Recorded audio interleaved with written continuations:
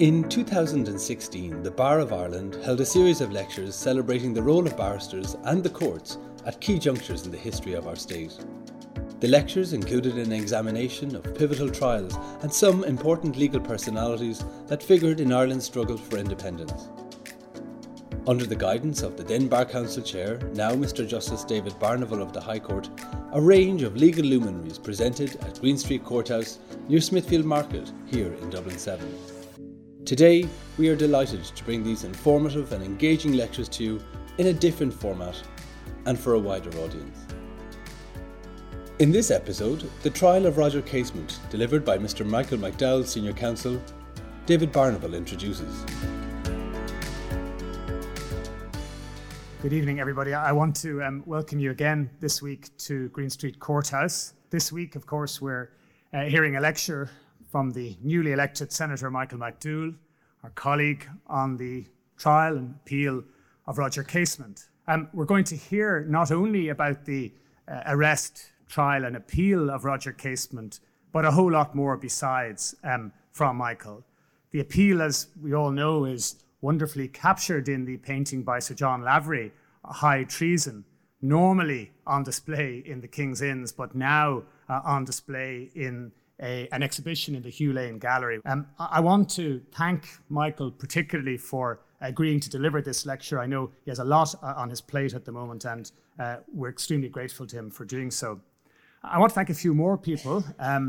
Shane Murphy, whose brainchild this lecture series has been, and who has done, I think, all, if not almost all, of the work in putting it together. I think on your behalf, I want to convey my thanks to Shane for the incredible work that he has put in to this lecture series. I also want to thank the Chief Justice, who's the chair of the court service, and the court service itself for allowing us to use this incredible venue for the series. And finally, I want to thank the members of staff of the Bar of Ireland for the great work which they have put in organising it also. So without saying anything more, I would like you please to welcome Michael McDowell to deliver the lecture this week. Thank you very much.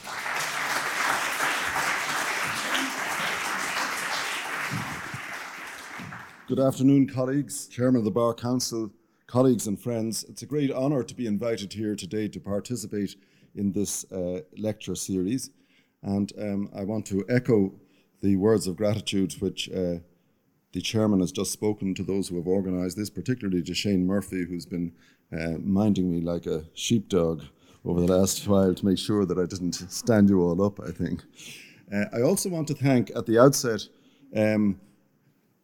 Jim O'Callaghan, as he then was, Deputy Jim O'Callaghan, for lending me a lot of papers which he has collected in relation to the Casement trial. And I want to thank Sean Aylward of King's Inns for giving me access to a number of interesting documents to which I will return later.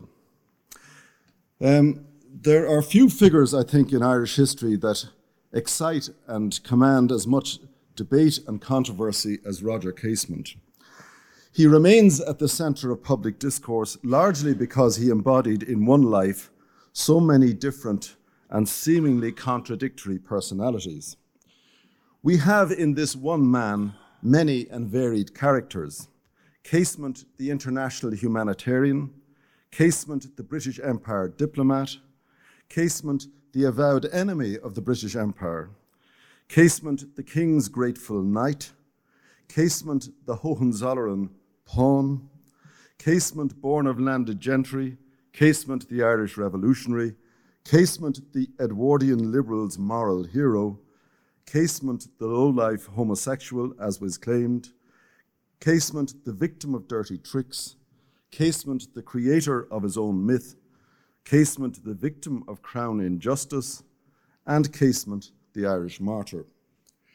Now, his trial and his appeal on charges of high treason at the height of the Great War were clearly thought at the time to be a very major event, meriting depiction in Lavery's great canvas, to which the Chairman has made reference, which was commissioned by Lord Justice Darling, and the immediate publication in book form following his trial of a comprehensive account of both the trial and the appeal, which was obsequiously dedicated to the presiding judges at the trial and appeal. It was illustrated and out within a year. Casement's trial and execution did not bring, however, its intended end to his standing as an historical figure. Far from bringing down the curtain of history on his life, as was intended, the hangman's lever launched Roger Casement into more than one kind of immortality. He instantly became the unquenchable object of passionate inquiry, speculation, disputation, and debate. Far from being an ignominious place of punishment for treachery, the gallows at Pentonville prison became a stage on which the character of Roger Casement, I think, still treads the boards with all the dramatic fascination of Hamlet, and I think he will always do so. Like Hamlet, we also have Casement, the tortured soul. His papers show him to have been by turns idealistic, vainglorious, sensitive, naively optimistic, and frequently despondent. His friends and acquaintances admired him almost to the point of idolizing him. But few, if any, could see into the secret, darker, and more private world of Roger Casement. If he ever was on intimate terms with anyone other than himself, we have no record of it. His poetry, perhaps, is the one window into his inner nature and his self-image. In the end, each of us is left at liberty to imagine and even to judge his real character as we choose. Now, to understand the context in which the trial of Roger Casement took place, it's necessary to briefly describe his upbringing and career up to 1914. Casement was born into the family of an impoverished Anglo-Irish ex-officer living in Sandycove in County Dublin.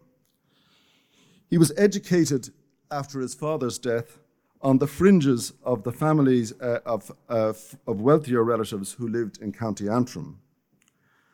Leaving school at 16 to work as a clerk in a shipping company, he eventually was employed by the African International Association, which sounds very highfalutin, but it was the front whereby King Leopold of the Belgians administered the Congo Basin, not as a colony of Belgium, but as a personal fiefdom, and exploited the natural resources of it in a cruel manner. He worked in the British Consular Service and prepared a report on conditions in the Congo. And they were frightening, to put it mildly. Rubber merchants regularly cut off the limbs of workers who didn't fulfill quotas, whipped and imprisoned them, and raped their women. Later, he was commissioned by the British Foreign Office to prepare a report on conditions in the Congo, which he did, and which brought about the ending of Leopold's personal fiefdom and the taking over of the Congo as a colony of the Belgian state. Then he went to South America, where yet again he wrote a report into appalling human rights abuses, this time by a British registered company owned by South American interests, and in particular the way in which they treated Putumayo Indians in the Amazon basin. The Liberal government in England, in a rictus of conscience about its own imperialism, feted and decorated Casement for his work on these reports, and they made him a knight in 1911. Casement, however, in the meantime, had fallen totally out of love with the concept of the British Empire. He joined the Gaelic League in 1904 and Arthur Griffith's Sinn Féin in 1905. And his youthful romantic view of Ireland was being transformed into a strong commitment to the cause of self-government in Ireland. In 1913, having just retired from the consular service, he became involved with Owen MacNeill and others in the establishment of the Irish Volunteers, and though neither of them were members of the IRB.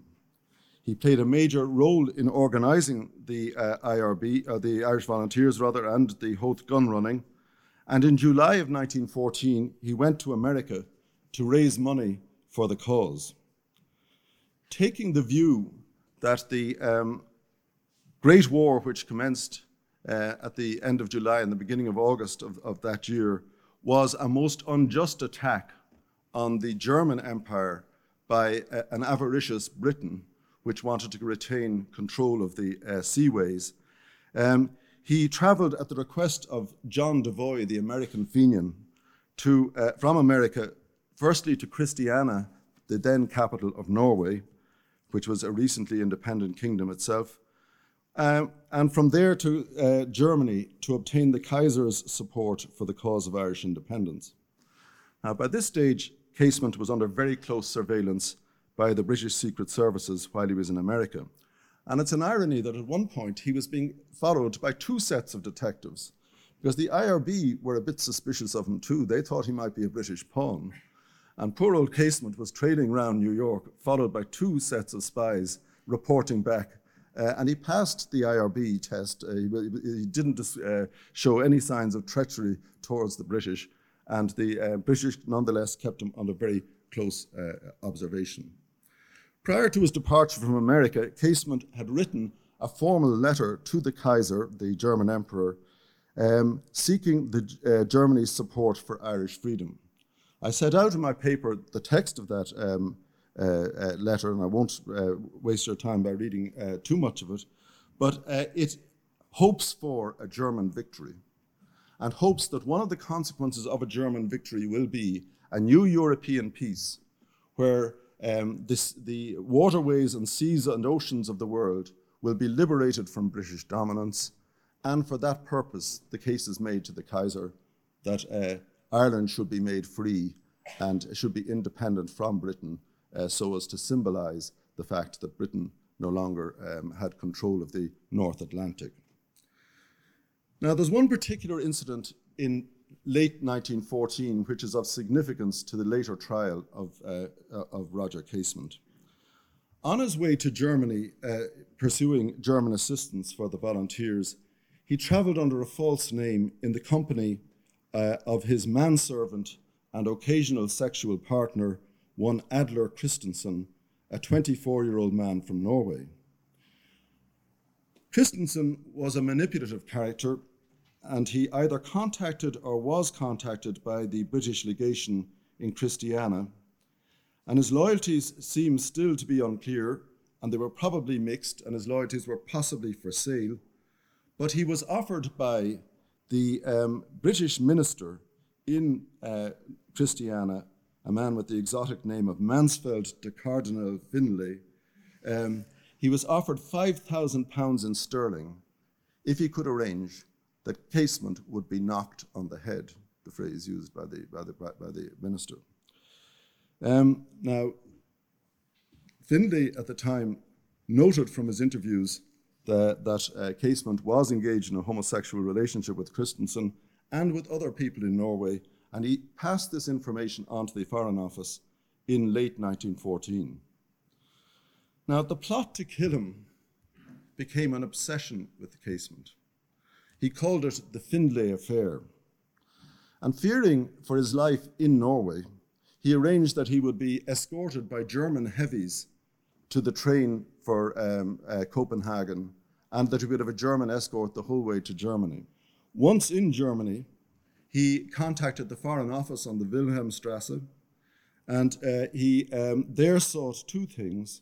He sought German support for Irish independence, and secondly, he sought to interest them in the concept of his recruiting from Irish prisoners an Irish brigade, the purpose of which I'll come back to later. He also sought, while in Germany, to persuade the German Secret Service to bait a trap for the British in Norway, to provide evidence of the plan to kill him. And the reason that he did that was that he was concerned that his name was now being mentioned in the House of Lords as a traitor, and he wanted to be in a position to have ammunition to throw back at them, to emphasize that treachery was more than a one-way street on this occasion, that they were using a neutral country to try and kill him, and he wanted to get documentary evidence of that. Now, as arising out of that, he wrote an open letter to Sir Edward Grey, the English Foreign Secretary. And the letter is interesting from 2 points of view. It's a letter which, in a number of ways, would have been extremely embarrassing when the trial commenced, because in the course of that letter, having outlined precisely how the British intelligence had tried to bump him off in Oslo, he ends the letter by saying, "To that government," and that's the British government, "through you, sir, I now beg to return the insignia of the most distinguished order of St. Michael and St. George, the coronation medal of His Majesty King George V, and any other medal, honour or distinction conferred upon me by His Majesty's government, of which it is possible for me to divest myself. I am your obedient servant, Roger Casement." And this letter he circulated to all the embassies in Berlin that he thought would be interested in having it, setting out the infamy and the perfidy, he said, of the British intelligence services, and also renouncing his knighthood in terms to the Foreign Secretary. Now, the other thing that his letter makes clear is that, in fact, he was engaging in what would later be described as treason, because he emphasizes what he was doing in Germany in relation to an Irish brigade, and we'll come back to the implications of that. But the point about that letter is this, that having written it to the Foreign Secretary in early 1915, he never made any mention of it at his trial and never instructed his counsel to rely on it. And that is particularly important in the context, as we shall see later, that F.E. Smith, the Attorney General who led the prosecution against him, spent a very considerable period of time with the jury driving home the point that this man was a knight of the crown, and most importantly, that he had written the most obsequious letter of gratitude when he was originally made a knight. And this, of course, was used for great dramatic purposes with the jury at the time that the case was opened to them, and also was used in closing the case and in mustering support against any reprieve for Casement. If it had emerged, obviously, in the course of the trial that he had actually handed back his knighthood from Germany, a slightly different view might have been taken of him.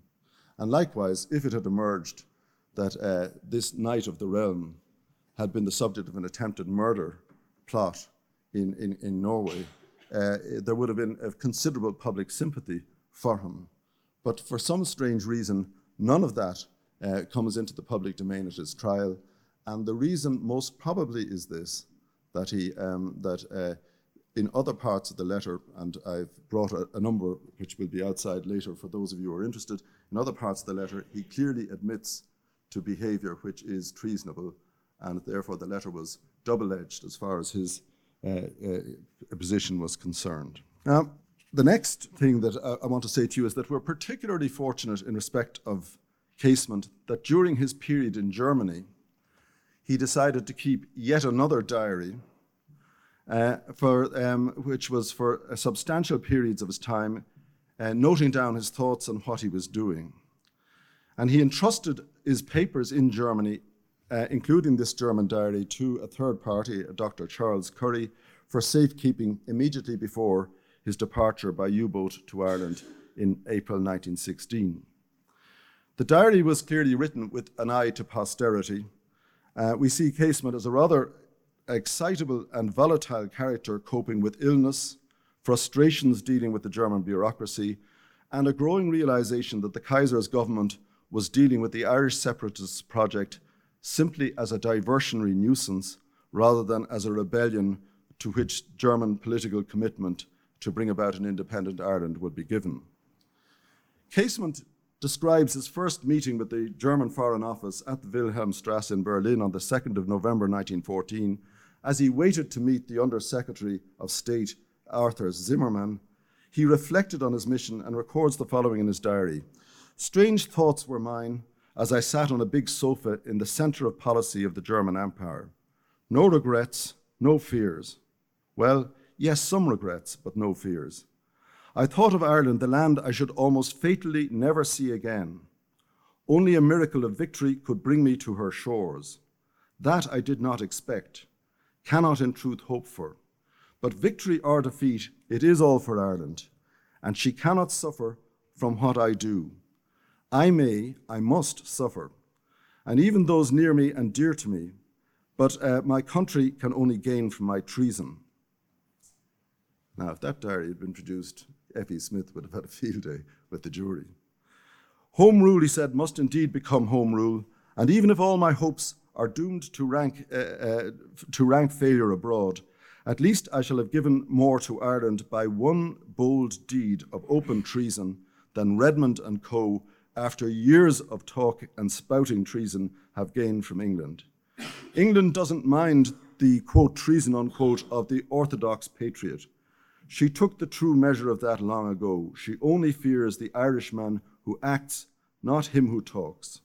She recognizes only action and respects only deeds. Those men have killed England with their mouths time and time again. I am going to hit her with my clenched fist.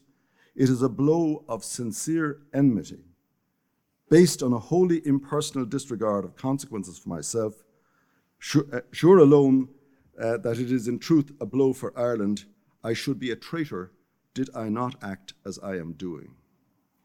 So that day, that first day in the German Foreign Office, Casement admitted that as far as United Kingdom law was concerned, his was a mission of treason, and that he intended it to be so, and that he knew that its consequences could be fatal to himself. And there's no doubt that in the circumstances, Casement was somebody who was alert to what was likely to happen to him if he ever fell into British hands. It's equally evident from his German diaries that he completely outruled the possibility of a German invasion of Ireland. He knew that that was not going to happen, and he knew that the best he could really hope for from Germany was that they would conclude a peace with Britain, having defeated the French and the Russians, and that as part of that peace, they would extract from the British an independent status for Ireland. Now, Casement also pointed out to Zimmermann that any Irishman might commit treason against England for the sake of Ireland, but that he would not do anything mean or treacherous. And he's now referring to the prisoners of war who he's hoping to recruit. He would put his neck in the noose as I had done for the love of Ireland. He would not desert to any enemy or forsake his own colours merely to assail England. And as things went by, and Casement comes to St. Patrick's Day in 1916, he, again, having dropped keeping his diary due to depression, I think, resumed his diary. And speaking about his thoughts 1 year previously on St. Patrick's Day 1916, he said, "Even then hope had gone from me, for I realized then already that those who I trusted here were little to be trusted, and that their only interest in me lay in exploiting me and the Irish cause in their own supposed interests. Since then, 1,000 proofs have accumulated, and yesterday the climax came, and as now but little is left, I begin today a hurried record of things that must be stated in order that someday the truth may be known." And he, before he left for Ireland in the U-boat, he gave directions for all his papers to be wrapped up in waterproof material and carefully preserved.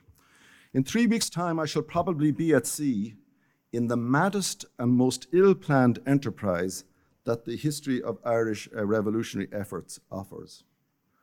But it's not of my own choosing, of my planning, or undertaken with my approval. I go because honour calls me to go, and because to stop it now, even if I could stop it, would involve others and perhaps bring greater grief. Moreover, by going with the tiny band, 12 men probably, that is to sail on the 8th of April, I may save them, and perhaps Ireland too, from a dreadful fate. To stay here in safety while those others would go would do no good to Ireland and would leave me a prey to eternal regret. Thus, while I strongly disapprove of what is being attempted, and so wretchedly attempted, with a foregone assurance of failure, I must lend it my countenance and accompany the forlorn hope. Now, that is the state of mind of Casement roughly a month before he set sail for Ireland. But on the last day that he kept his diary and handed it over to Dr. Curry, he said, "My last day in Berlin, thank God. Tomorrow my last day in Germany, again thank God. An English jail or scaffold would be better than to dwell with these people longer. All deception, all self-interest, all on the make." So it was in that frame of mind, and it was a deeply self-pitying frame of mind, that Casement boarded the U-boat to come, which would eventually deposit him at Bannostrand. And I think you should know as well that he was deeply disillusioned with the Germans for other reasons too. They had promised him 200,000 rifles. In the end, they gave him 20,000 captured Russian rifles of inferior design, which were placed on the Odd and which were to be brought into Ireland. And throughout his dealings with the Germans, he kept on querying how they thought the operation would succeed. And the Germans said constantly, "No rising, no guns." And he came to the view that the Germans were playing him along. They wanted a diversion in Ireland. They wanted to go through the motions of sending weapons to support it, but they weren't really interested in the success of the Fenian project being orchestrated by the IRB men in Dublin and John Devoy and others in America. Now, I put all of that in context so that you should know the background to what happens to Casement as he wades ashore at Bannostrand. Here was no fiery revolutionary. Here was no firebrand being the vanguard of a mass importation of German weaponry into Ireland, hoping to ignite a revolution. His one aim as he got off the boat, very sick, and waded ashore from a capsized dinghy at Bannostrand, was to contact Owen MacNeill, my grandfather, and to tell him that they must at all costs call off the rising, that it was doomed to failure and would be a disaster. And he was afforded a short interview with the priest while in custody in Kerry, and he attempted to get that message through. But he was whisked by British intelligence to Dublin under a false name, and from there to the Tower of London, and for interrogation in London. And it's curious, and I think it's well worth understanding, again, to see where the treachery lied and where the treason lay, that when he was brought to London, the first thing he asked to do, being interviewed by intelligence officers, was to be allowed to communicate with MacNeill, and this was on Easter Sunday, and to call off the rising. And he repeated that request over 3 interviews, and the intelligence officers dealing with him refused to do so, and commented that about the coming rising, that it was a festering sore, and it's much better that it should come to a head. Now, another interesting point about one of the people who interrogated him was a Major Frank Hull, who had previously been a central figure in the establishment of a provisional government in Ulster, the arming of the UVF, and the organisation of the Curragh Mutiny in support of the Unionist cause. And the other point that one has to bear in mind is that these intelligence officers had already decrypted German messages from Washington to Berlin, identifying the Easter Sunday as the date of the intended rising, based on information they had from Devoy in New York. And the curious thing is that they never alerted the civil administration, either in London, the liberal element of the civil administration there, in London, or in Dublin Castle, to this impending threat. And when Casement was pleading with them to be allowed intercede to call off the rising and to contact MacNeil for that purpose, their attitude was to let it go ahead. And it is, I think, an irony that these political spies were watching a burning fuse that would, within 5 years, bring an end to the United Kingdom and perhaps light a bigger fire, which would eventually end the empire. But they thought that their view of the national interest allowed them to allow the rising to proceed. Now, when it comes to the trial of Casement itself, having been brought to England, a decision was made that he would be tried by jury for high treason.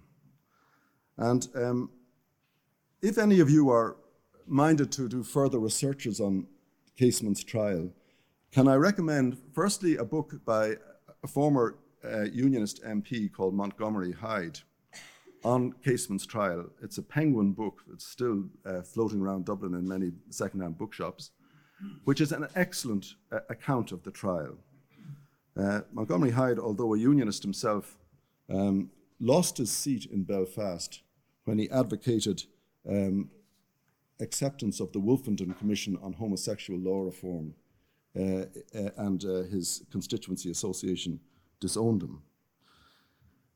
There are also papers by Frank Callinan entitled Between Treason and Blood Sacrifice, The Trials of Roger Casement, Conor Gearty, The Casement Trial in its Legal Context, and Owen Dudley Edwards, The Trial of Roger Casement, A Study in Theatre Management. And all of those papers are collected together in a Royal Irish Academy volume, which was published in 2005, called Roger Casement in Irish and World History. Now, those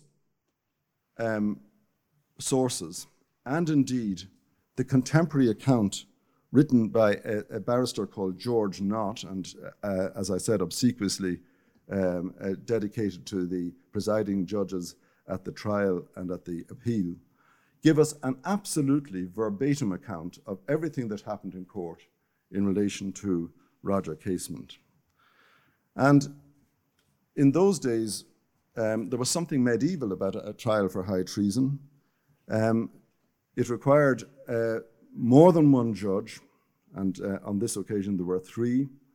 The charge was read out by the King's coroner on the first day of the trial, and it alleged high treason by adhering to the King's enemies elsewhere than in the King's realm, to wit, in the Empire of Germany, contrary to the Treason Act 1351, 25th chapter of Edward III, Statute 5, Chapter 2.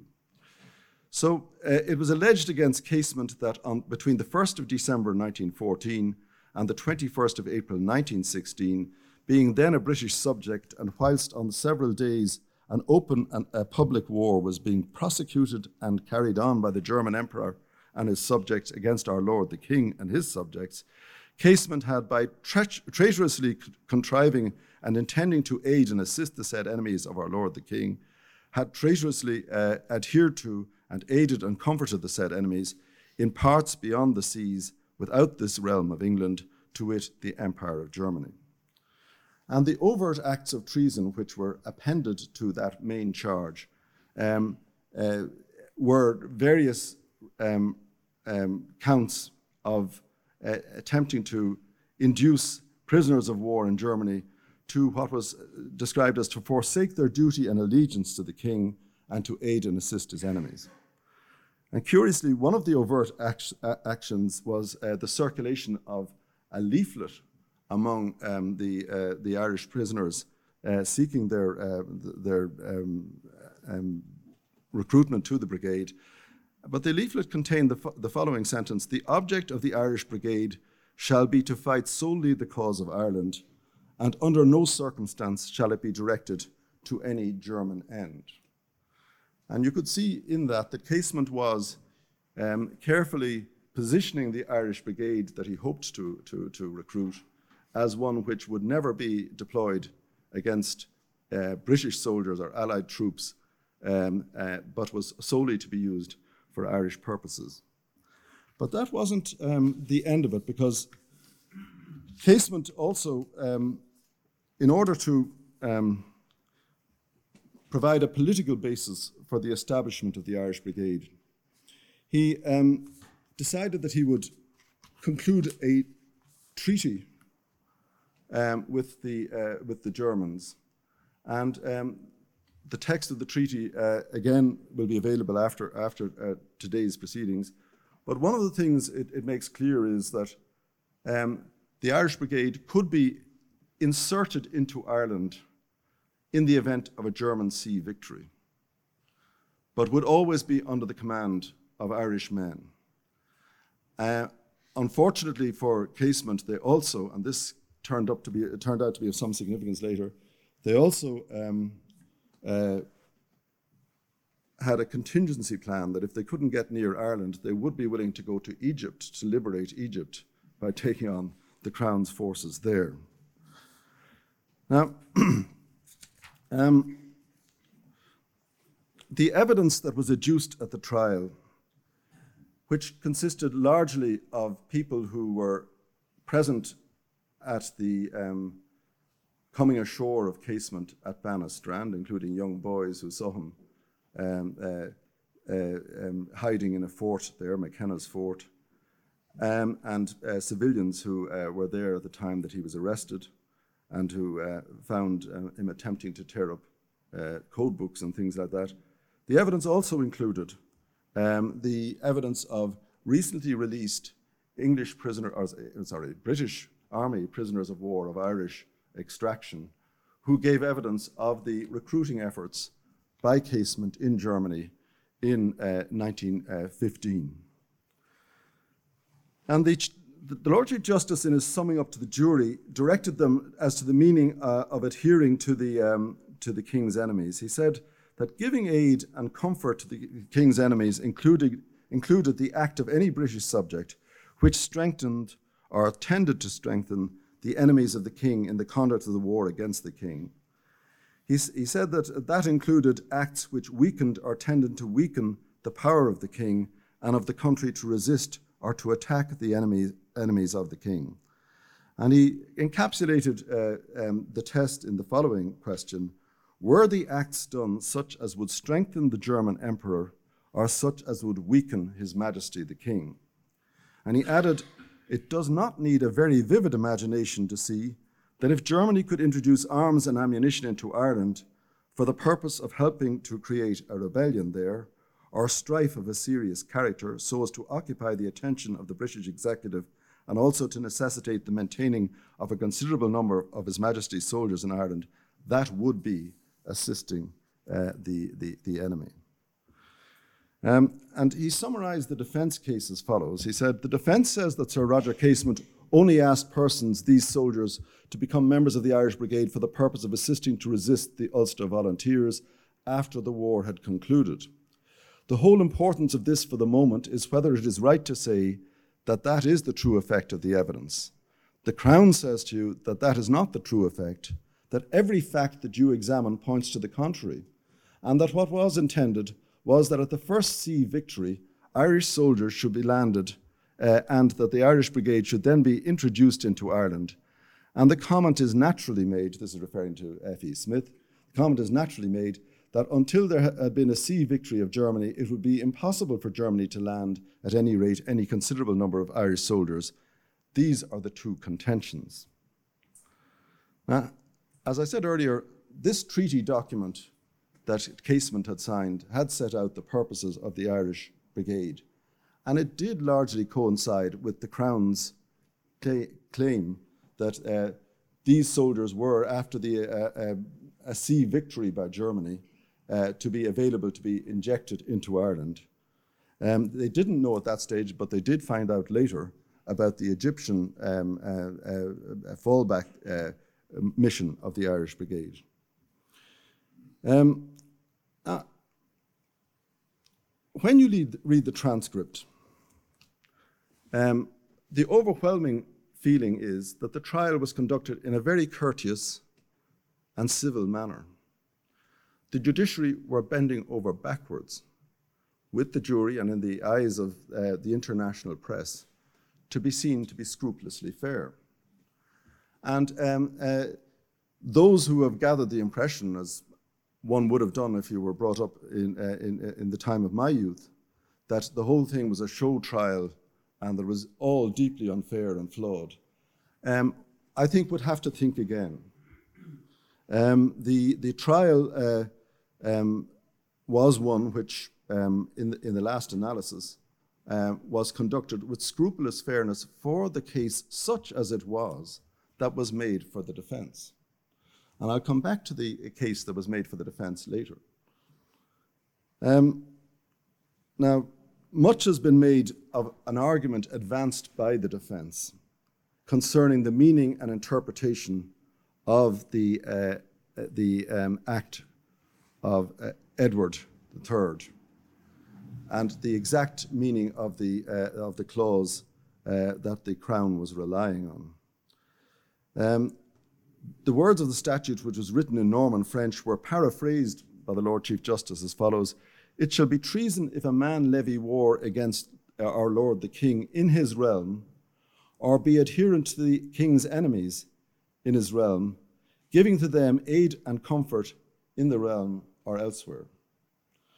And the defence argument was that the words "or elsewhere" only governed the words "giving aid and comfort in the realm," and had no application to being adherent to the King's enemies. In other words, it was a punctuation argument.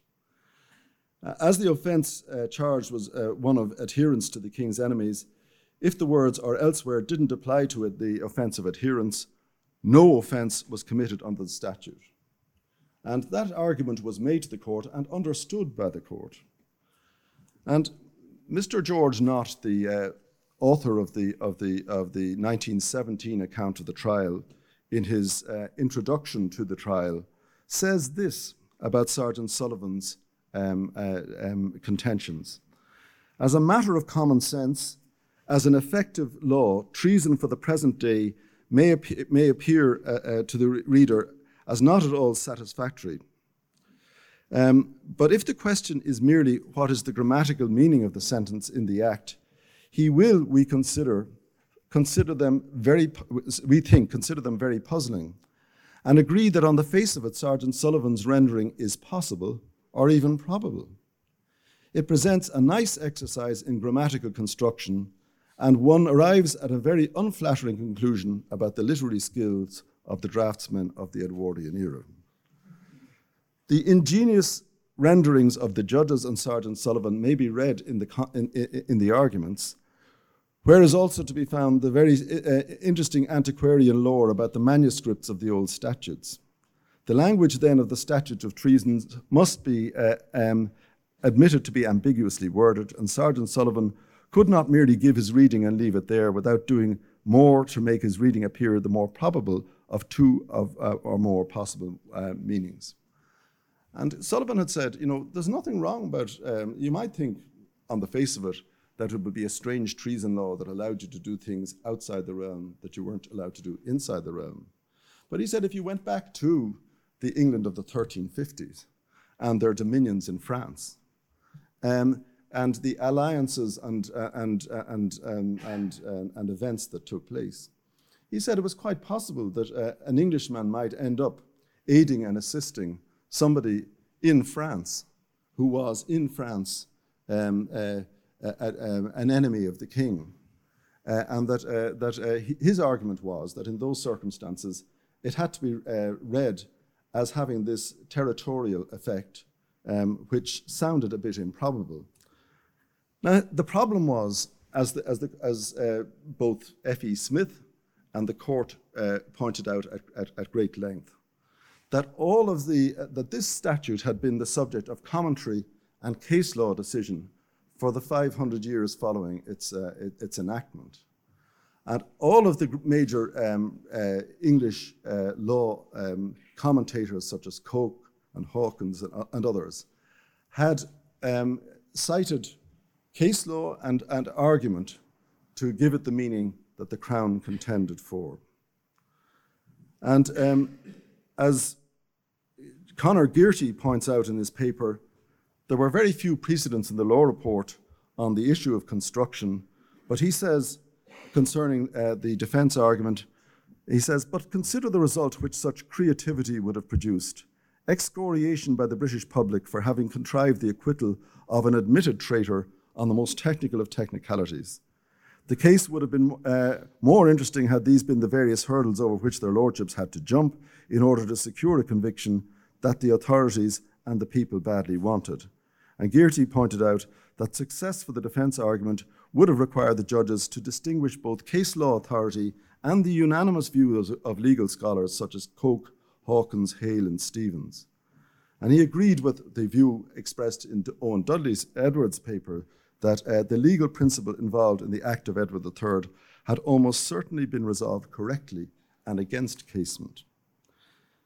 Now, the argument that Casement was hanged upon a comma still excites legal interest today, but the decision of the trial court and the Court of Appeal on this issue does appear not to be unreasonable or contrived, having regard to authority, whatever about the infelicities of medieval draftsmanship. Indeed, quite apart from the wording of the Treason Act on which the prosecution was based, the judges kept advancing the view that treason was in any event a common law offence and didn't need this statutory basis. Whatever effect that would have had on the particular indictment was not so clear. Now, in short, while the legal submissions put forward by the defence of the construction of the statute were strongly arguable on the basis of first principle, they flew in the face of case law, centuries of case law, and centuries of commentary to the contrary. And one would imagine that if the statute had the meaning for which Sergeant Sullivan ended up arguing, that it would have been amended at some stage during the 500 years once its inconvenient and somewhat arbitrary distinction between treason at home and treason abroad had come to mind.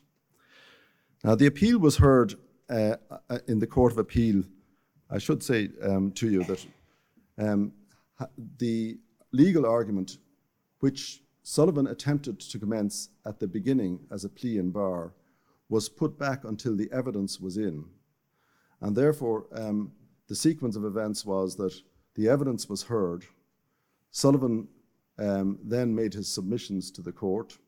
There were long and detailed submissions, the judiciary commenting on various different versions of the vellum rolls and their condition and whether there was or was not the appearance of punctuation on them and the like. And eventually they determined that the point being made by Sullivan was incorrect. And then the question arose, would there be any evidence? And no evidence was called. And so the trial proceeded from there to the speeches by Sullivan to the jury, and the speech by the Attorney General to the jury. It was during that speech to the jury that Sullivan had his collapse. And it's difficult to understand precisely what caused it. It came shortly afterward, after an exchange with the judges where they were reminding him that he was now speculating on areas in his submission to the jury which had no evidential basis. But between one thing and another, he suddenly and abruptly told the three judges present at the trial that he had broken down and could not go on. And the case was adjourned until the following day.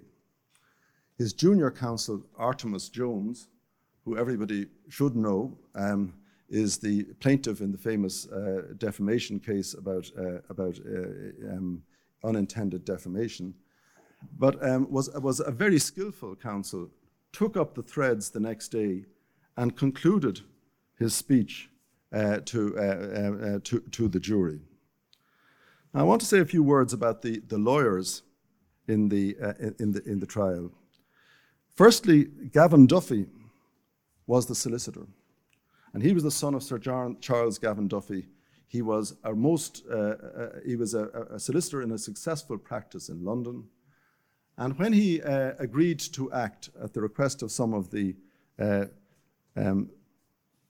ladies who were friendly with Casement and had worked with him in relation to his volunteer activities, including Alice Stopford Green, when he agreed to act as Casement's solicitor, he was faced with a choice by his partners, either to return his instructions or to end his partnership.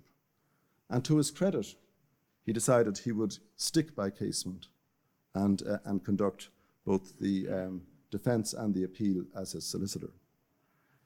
He was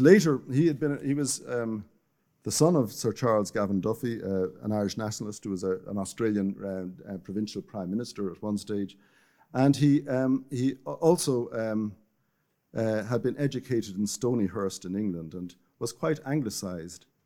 And after this event, just to finish him off, so to speak, he came back to Ireland, became engaged in the national struggle for independence, went to London with the treaty delegation, signed the treaty with F.E. Smith, which is a curious thing, which broke up the United Kingdom 6 years or so, or 5 years after this trial, and became foreign minister in the first Free State government, but resigned on a point of principle over the way in which Republican prisoners were being treated by that government. Now, he had major difficulty in obtaining counsel to act, and he eventually resorted to seeking to brief his brother-in-law, Sergeant Sullivan. And Sergeant Sullivan was an Irish sergeant at law. The title had fallen into desuetude in Britain. It was an old office of the Irish legal system. And he was a cranky man, and he was somewhat headstrong, but he agreed to act for Casement. There was bad blood between them almost from the beginning.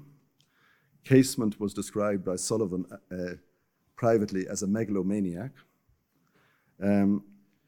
After the dismissal of his appeal, Casement wrote to his old friend Richard Mortons complaining that Sullivan had dropped some of his grounds of appeal with no notice to Casement, and he said, "I wish I had stuck with my two Welsh men, Artemus Jones and J.H. Morgan, and had not brought in the other Sullivan at all."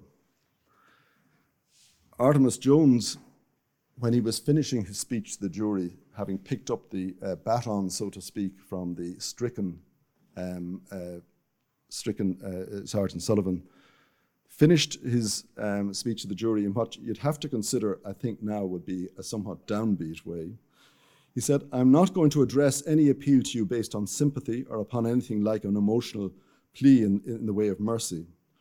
The ancient and valiant race from which this man springs does not produce the type of man who shrinks from death for the sake of his country. The history of Ireland contains many melancholy and sad chapters, and not least sad is the chapter which tells and speaks so eloquently of so many mistaken sons of that unfortunate country who have gone to the scaffold, as they think, for the sake of their native land. I am not going to have any appeal to you upon emotions. If the Crown have made out their case, it is your duty as lawful citizens to return a verdict of guilty. But I claim this, that the law requires that the Crown should prove their case and prove it up to the hilt. And you must with sure judgment and clean consciences consider if you are satisfied upon that point. And if you do that, and if you approach the case in that spirit and apply that test to it, dark and heavy as the case may be as far as the defence is concerned, I do suggest to you there is a way open to you to return a verdict which would be nonetheless just because it is humane. Morgan, the other junior counsel, had been the man who he was a scholar of medieval law. He had largely articulated and devised the technical defence about the wording of the statute. F.E. Smith, later Lord Birkenhead, was prosecuting as the Tory Attorney General in Asquith's wartime coalition.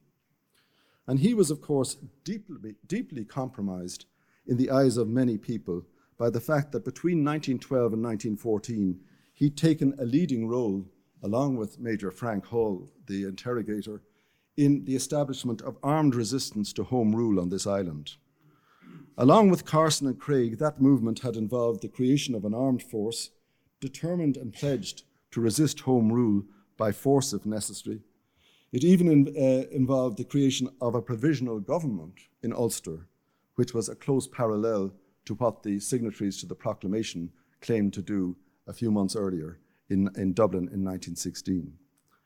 And taking into account the massive importation of arms, UVF arms from Germany on the SS Clyde Valley in early 1914, and the events described as the Curragh Mutiny, in which British officers were orchestrated to violate their duty to the Crown by refusing to act against the UVF in Ulster. Smith was in many respects one of the chief instigators of all those actions, and he was hardly in the strongest moral position to credibly allege treason against Sir Roger Casement. But that didn't worry him. Smith himself was the subject of an explicit and telling attack in the course of Casement's speech before sentence. Comparing Casement's own actions to those of Smith, Casement said, "The difference between us was that the Unionist champions chose a path they felt would lead to the woolsack, while I went a road I knew must lead to the dock. And the event proves that we were both right. The difference between us was that my, in inverted commas, treason was based on a ruthless sincerity that forced me to attempt in time and season to carry out in action what I said in word, whereas their treason lay in verbal incitements that they knew need never be made good. And so I am prouder here to stand in the traitorous dock to answer this impeachment than to fill the place of my right honourable accusers." Now, when he heard those words, Montgomery Hyde says, "At this point, the Attorney General was observed to smile ironically and murmur in an audible aside, 'Change places with him? Nothing doing.' And then, as if to show his contempt for the prisoner, he got up and ostentatiously slouched out of court with his hands in his pocket." So there was a great moment of high drama, and F.E. Smith, surely, and as a former Attorney General, I think on behalf of the Attorney General's Club, he let us down. Now, some of you may wonder why, if it was the truth that Casement came ashore at Bannistrand intent on stopping the rising, why he didn't somehow communicate that, given that it was known to his interrogators, and given that it was also known by this stage to all of his friends in London, why he did not say, "Look, the case against me is that I was trying to foment a rising. The truth is, I got off that submarine trying to stop it." Why was that case not made on his behalf? And it comes down to this, that Casement had decided that he had very little faith in Morgan's technical defence, and had decided that in the end, written advice which had been given to him by George Bernard Shaw to make this the mother and father of a piece of theatre, an occasion where he stood proudly for what he believed in and took the consequences, was the preferable choice. And he believes that he would be letting down his compatriots in Dublin and the families of those who had already been executed and the thousands who were already in prison, if he said, "By the way, I was all against this in the first place," in the terms in which his German diary shows him to have been minded. So he decided, for his own good reason, that he would in fact change the whole course of his trial once this technical defense failed, and that he would give no evidence and make an unsworn statement to the jury, correcting some of the errors in the evidence, and await his conviction and await his opportunity when sentence was to be pronounced on him to give his point of view. And before I go to that speech once more, I just want to talk a little bit about the Black Diaries, the use that was made of them, and the like. One of Casement's biographers, Seamus O'Sheacháin, has written a magnificent book about Casement, and he examines, I think, in a brilliant way, the case for and against forgery. And he comes to the conclusion that for many reasons, the case for forgery simply does not stand up. That the British didn't have time to do it, they didn't have the opportunity to do it, and that the more obvious explanation of the Black Diaries and the sexual adventures recorded therein was that this had in fact been written by Casement. And I'm not going to get involved now in this controversy, save to say this, that I have brought, and it will be available afterwards, an appendix from his book which deals with this issue. And I think that if any of you have doubts on the matter, or if any of you consider it's even worthwhile considering the matter, you will be absolutely convinced that the very elaborate arguments which were contrived by people like Dr. Herbert Mackey and others in the 1930s, 40s and 50s, where they worked out exactly who had forged these diaries and the like, why all of those arguments are wrong.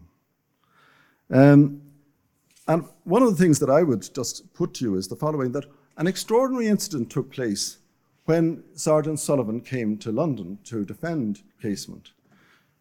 F.E. Smith contacted them urgently, saying that he could inspect the diaries in the Home Office at any time of day or night. And Sergeant Sullivan refused point blank to do it.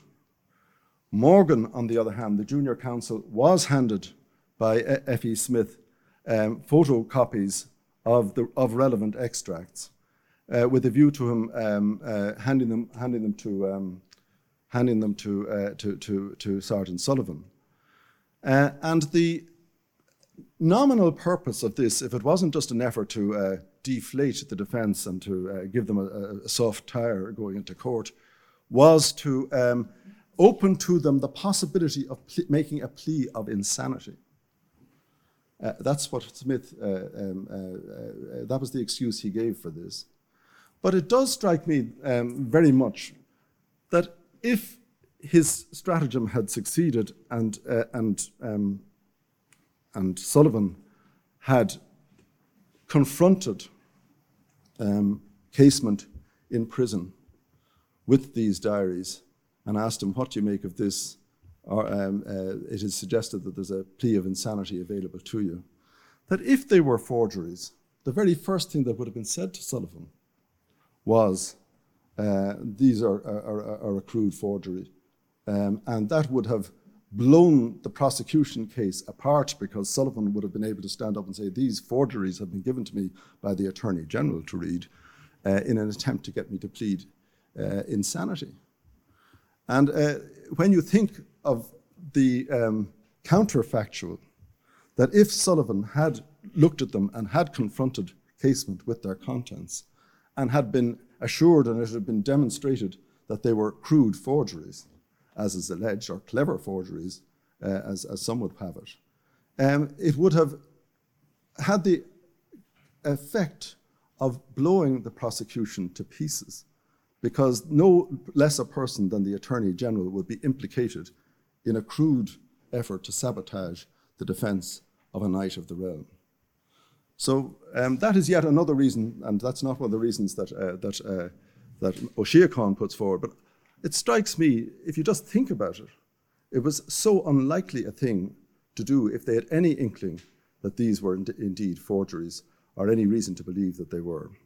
And the whole time frame within which they were generated simply doesn't allow of a clever forgeries. And you will see in the appendix to O'Sheachaun's work that that some of the mistakes in the typescript reflect transcriptions of Gaelic names and names of that kind, which, if the typescripts were to be used for circulation, somebody would have been very anxious to ensure that they were as close as possible to the original, and yet the carelessnesses slipped in the typescripts which were circulated.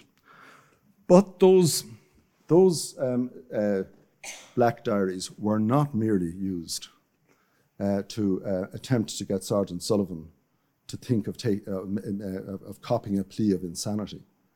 They were also used to influence world journalists, and some of you may have come across a book called From the Earth a Cry by John Boyle Riley, one of the famous Fenians who went to Moscow, to Boston. One of his daughters was a journalist, and she was brought in for a briefing in the Home Office by British intelligence to show these diaries in photographic form well before the trial started. Even the King himself was rumoured to have read them, and they were circulating in the clubs of London well before they were offered to Sergeant Sullivan. And just a footnote for junior counsel, when Morgan offered them to Sullivan, having been delivered them by F.E. Smith,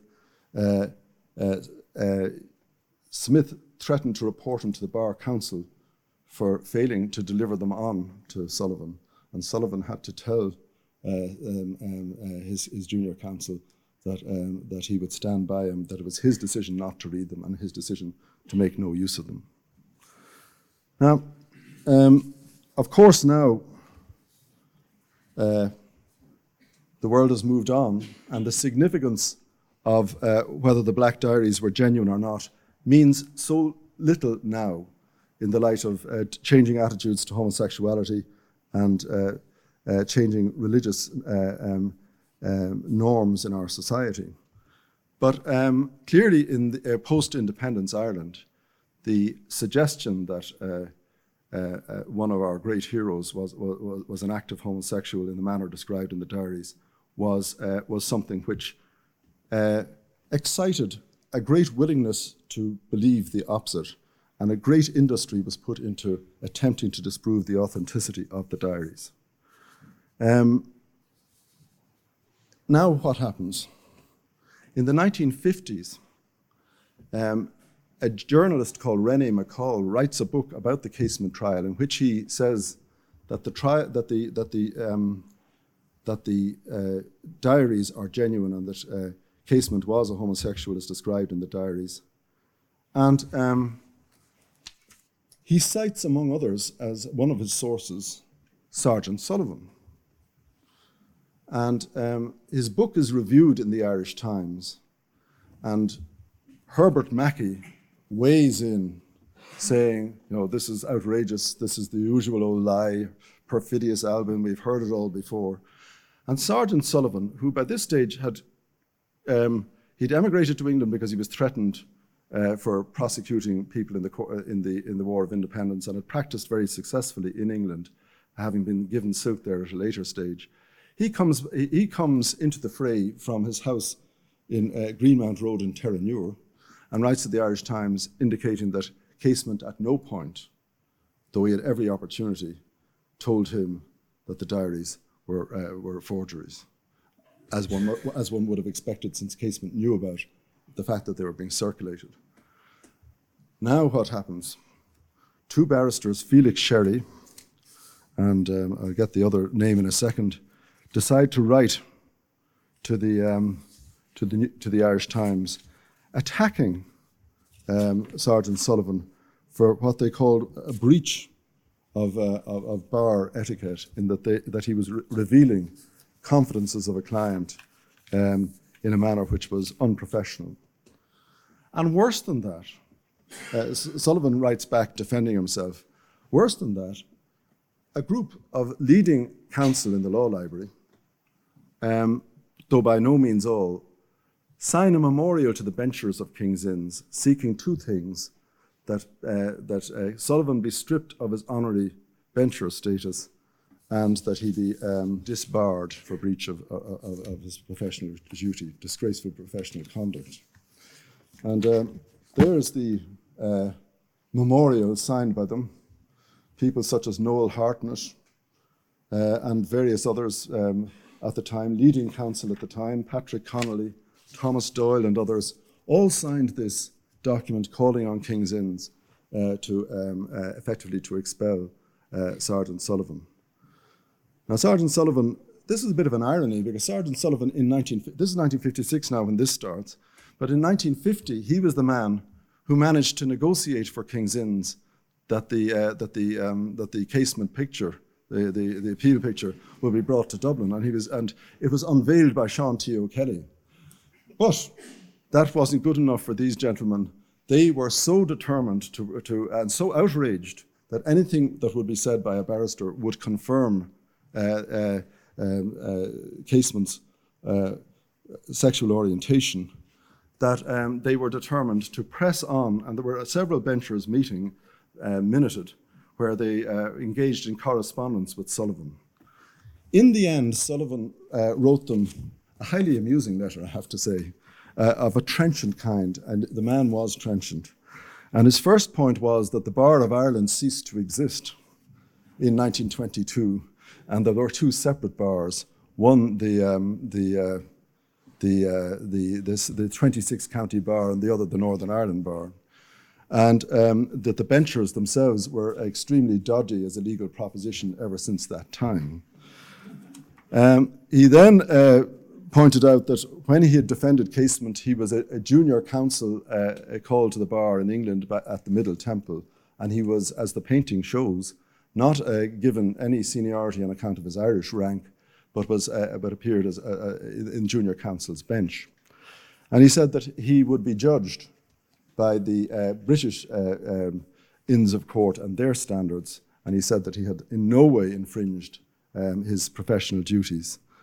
He referred to the fact, and again, copies of this are available for those who are interested after the lecture, that there was a cult in Ireland which was devoted to denying the truth about Casement, and that he feared very much that the benchers were being indoctrinated into this cult. And he ended up by saying, he said, as I've pointed out, it was as a member of the Middle Temple that I defended Casement, and that institution is the only one that can determine whether I was guilty of a breach of its rules. I shall send copies of the resolution, which was being put forward to the benchers, and of this letter and request, this was their request for a defence, to you to forward the correspondence, etc., to the benchers of the Middle Temple for their consideration. In these dull times, they may enjoy a good laugh. And a week later, he said, I fear that some passages in my letter a week ago may be offensive to the body of men from whom I've received such kindness. I sincerely regret it and will revise the copies I send to the Middle Temple. So the interesting point about all of that is that the absolute determination of post-independence Ireland to deny Casement's sexual orientation led the benchers, I think, to behave rather badly to this man who had in every way sought to assist them. Few portions of a speech. He said, "We are told that if Irishmen go by the thousands to die, not for Ireland, but for Flanders, for Belgium, for a patch of sand on the deserts of Mesopotamia, or a rocky trench on the heights of Gallipoli, that they are winning self-government for Ireland. But if they dare to lay down their lives on their native soil, if they dare to dream that freedom can be won only at home by men resolved to fight for it, they are traitors to their country, But history is not so recorded in other lands. In Ireland alone in this 20th century is loyalty held to be a crime. If loyalty is something less than love and more than law, then we have had enough of such loyalty for Ireland or Irish men. If we are to be indicted as criminals, to be shot as murderers, to be imprisoned as convicts, because our offence is that we have loved Ireland more than we value our lives, then I know not what virtue resides in any offer of self-government held out to brave men on such terms. Self-government is our right, a thing born in us at birth, a thing no more to be doled out to us or withheld from us by another people than the right to life itself, than the right to feel the sun or to smell the flowers or to love our own kind. It is only from the convict these things are withheld, for crime committed and proven. And Ireland has wronged no man, has injured no land, that has sought no dominion over others. Ireland is treated today among the nations of the world as if she were a convicted criminal. If it be treason to fight against such an unnatural fate as this, then I am proud to be a rebel and shall cling to my rebellion with the last drop of my blood. If there be no right of rebellion against a state of things that no savage tribe would endure without resistance, then I am sure it is a better thing for men to fight and die without right than to live in such a state of right as this. When all your rights become only an accumulated wrong, when men must beg with bated breath for leave to subsist in their own lands, to think their own thoughts, to sing their own songs, or to garner the fruits of their own labours, and even while they beg to see things inexorably withdrawn from them, then surely it is a braver, a saner, and a truer thing to be a rebel in act and deed against such circumstances than to tamely accept it as the natural lot of men. Those were noble words spoken by a man who knew he was going to the gallows. And the nobility of his words and actions is compounded and demonstrated by the fact that he did have options, such as revealing the truth about the real nature of his trip to Ireland, his real motives in landing at Bannostrand, what he proposed to do, his sense that the 1916 rising was something which should not happen and was doomed to failure. He had the easier and more convenient way out. But he did give his life for his country, and his trial, such as it was converted by him, I believe, into a lasting monument to him. Some of you may be interested to see Lord Birkenhead's son's account of the trial in his somewhat laudatory biography of the father. And he derides Casement as standing in the dock with the pages of his speech shaking in his hands, not gathering, according to Birkenhead, not receiving the attention or the sympathy of the court. But I think that the truth of the matter is that Casement was a real hero, and that the trial, such as it was not unfair, that the barristers who appeared for him, bearing in mind his own determination to stand over his acts and to sweep aside in a gesture of bravery all his own reservations about what had happened in Dublin a couple of years earlier, speaks to him as a great hero. Thank you very much indeed.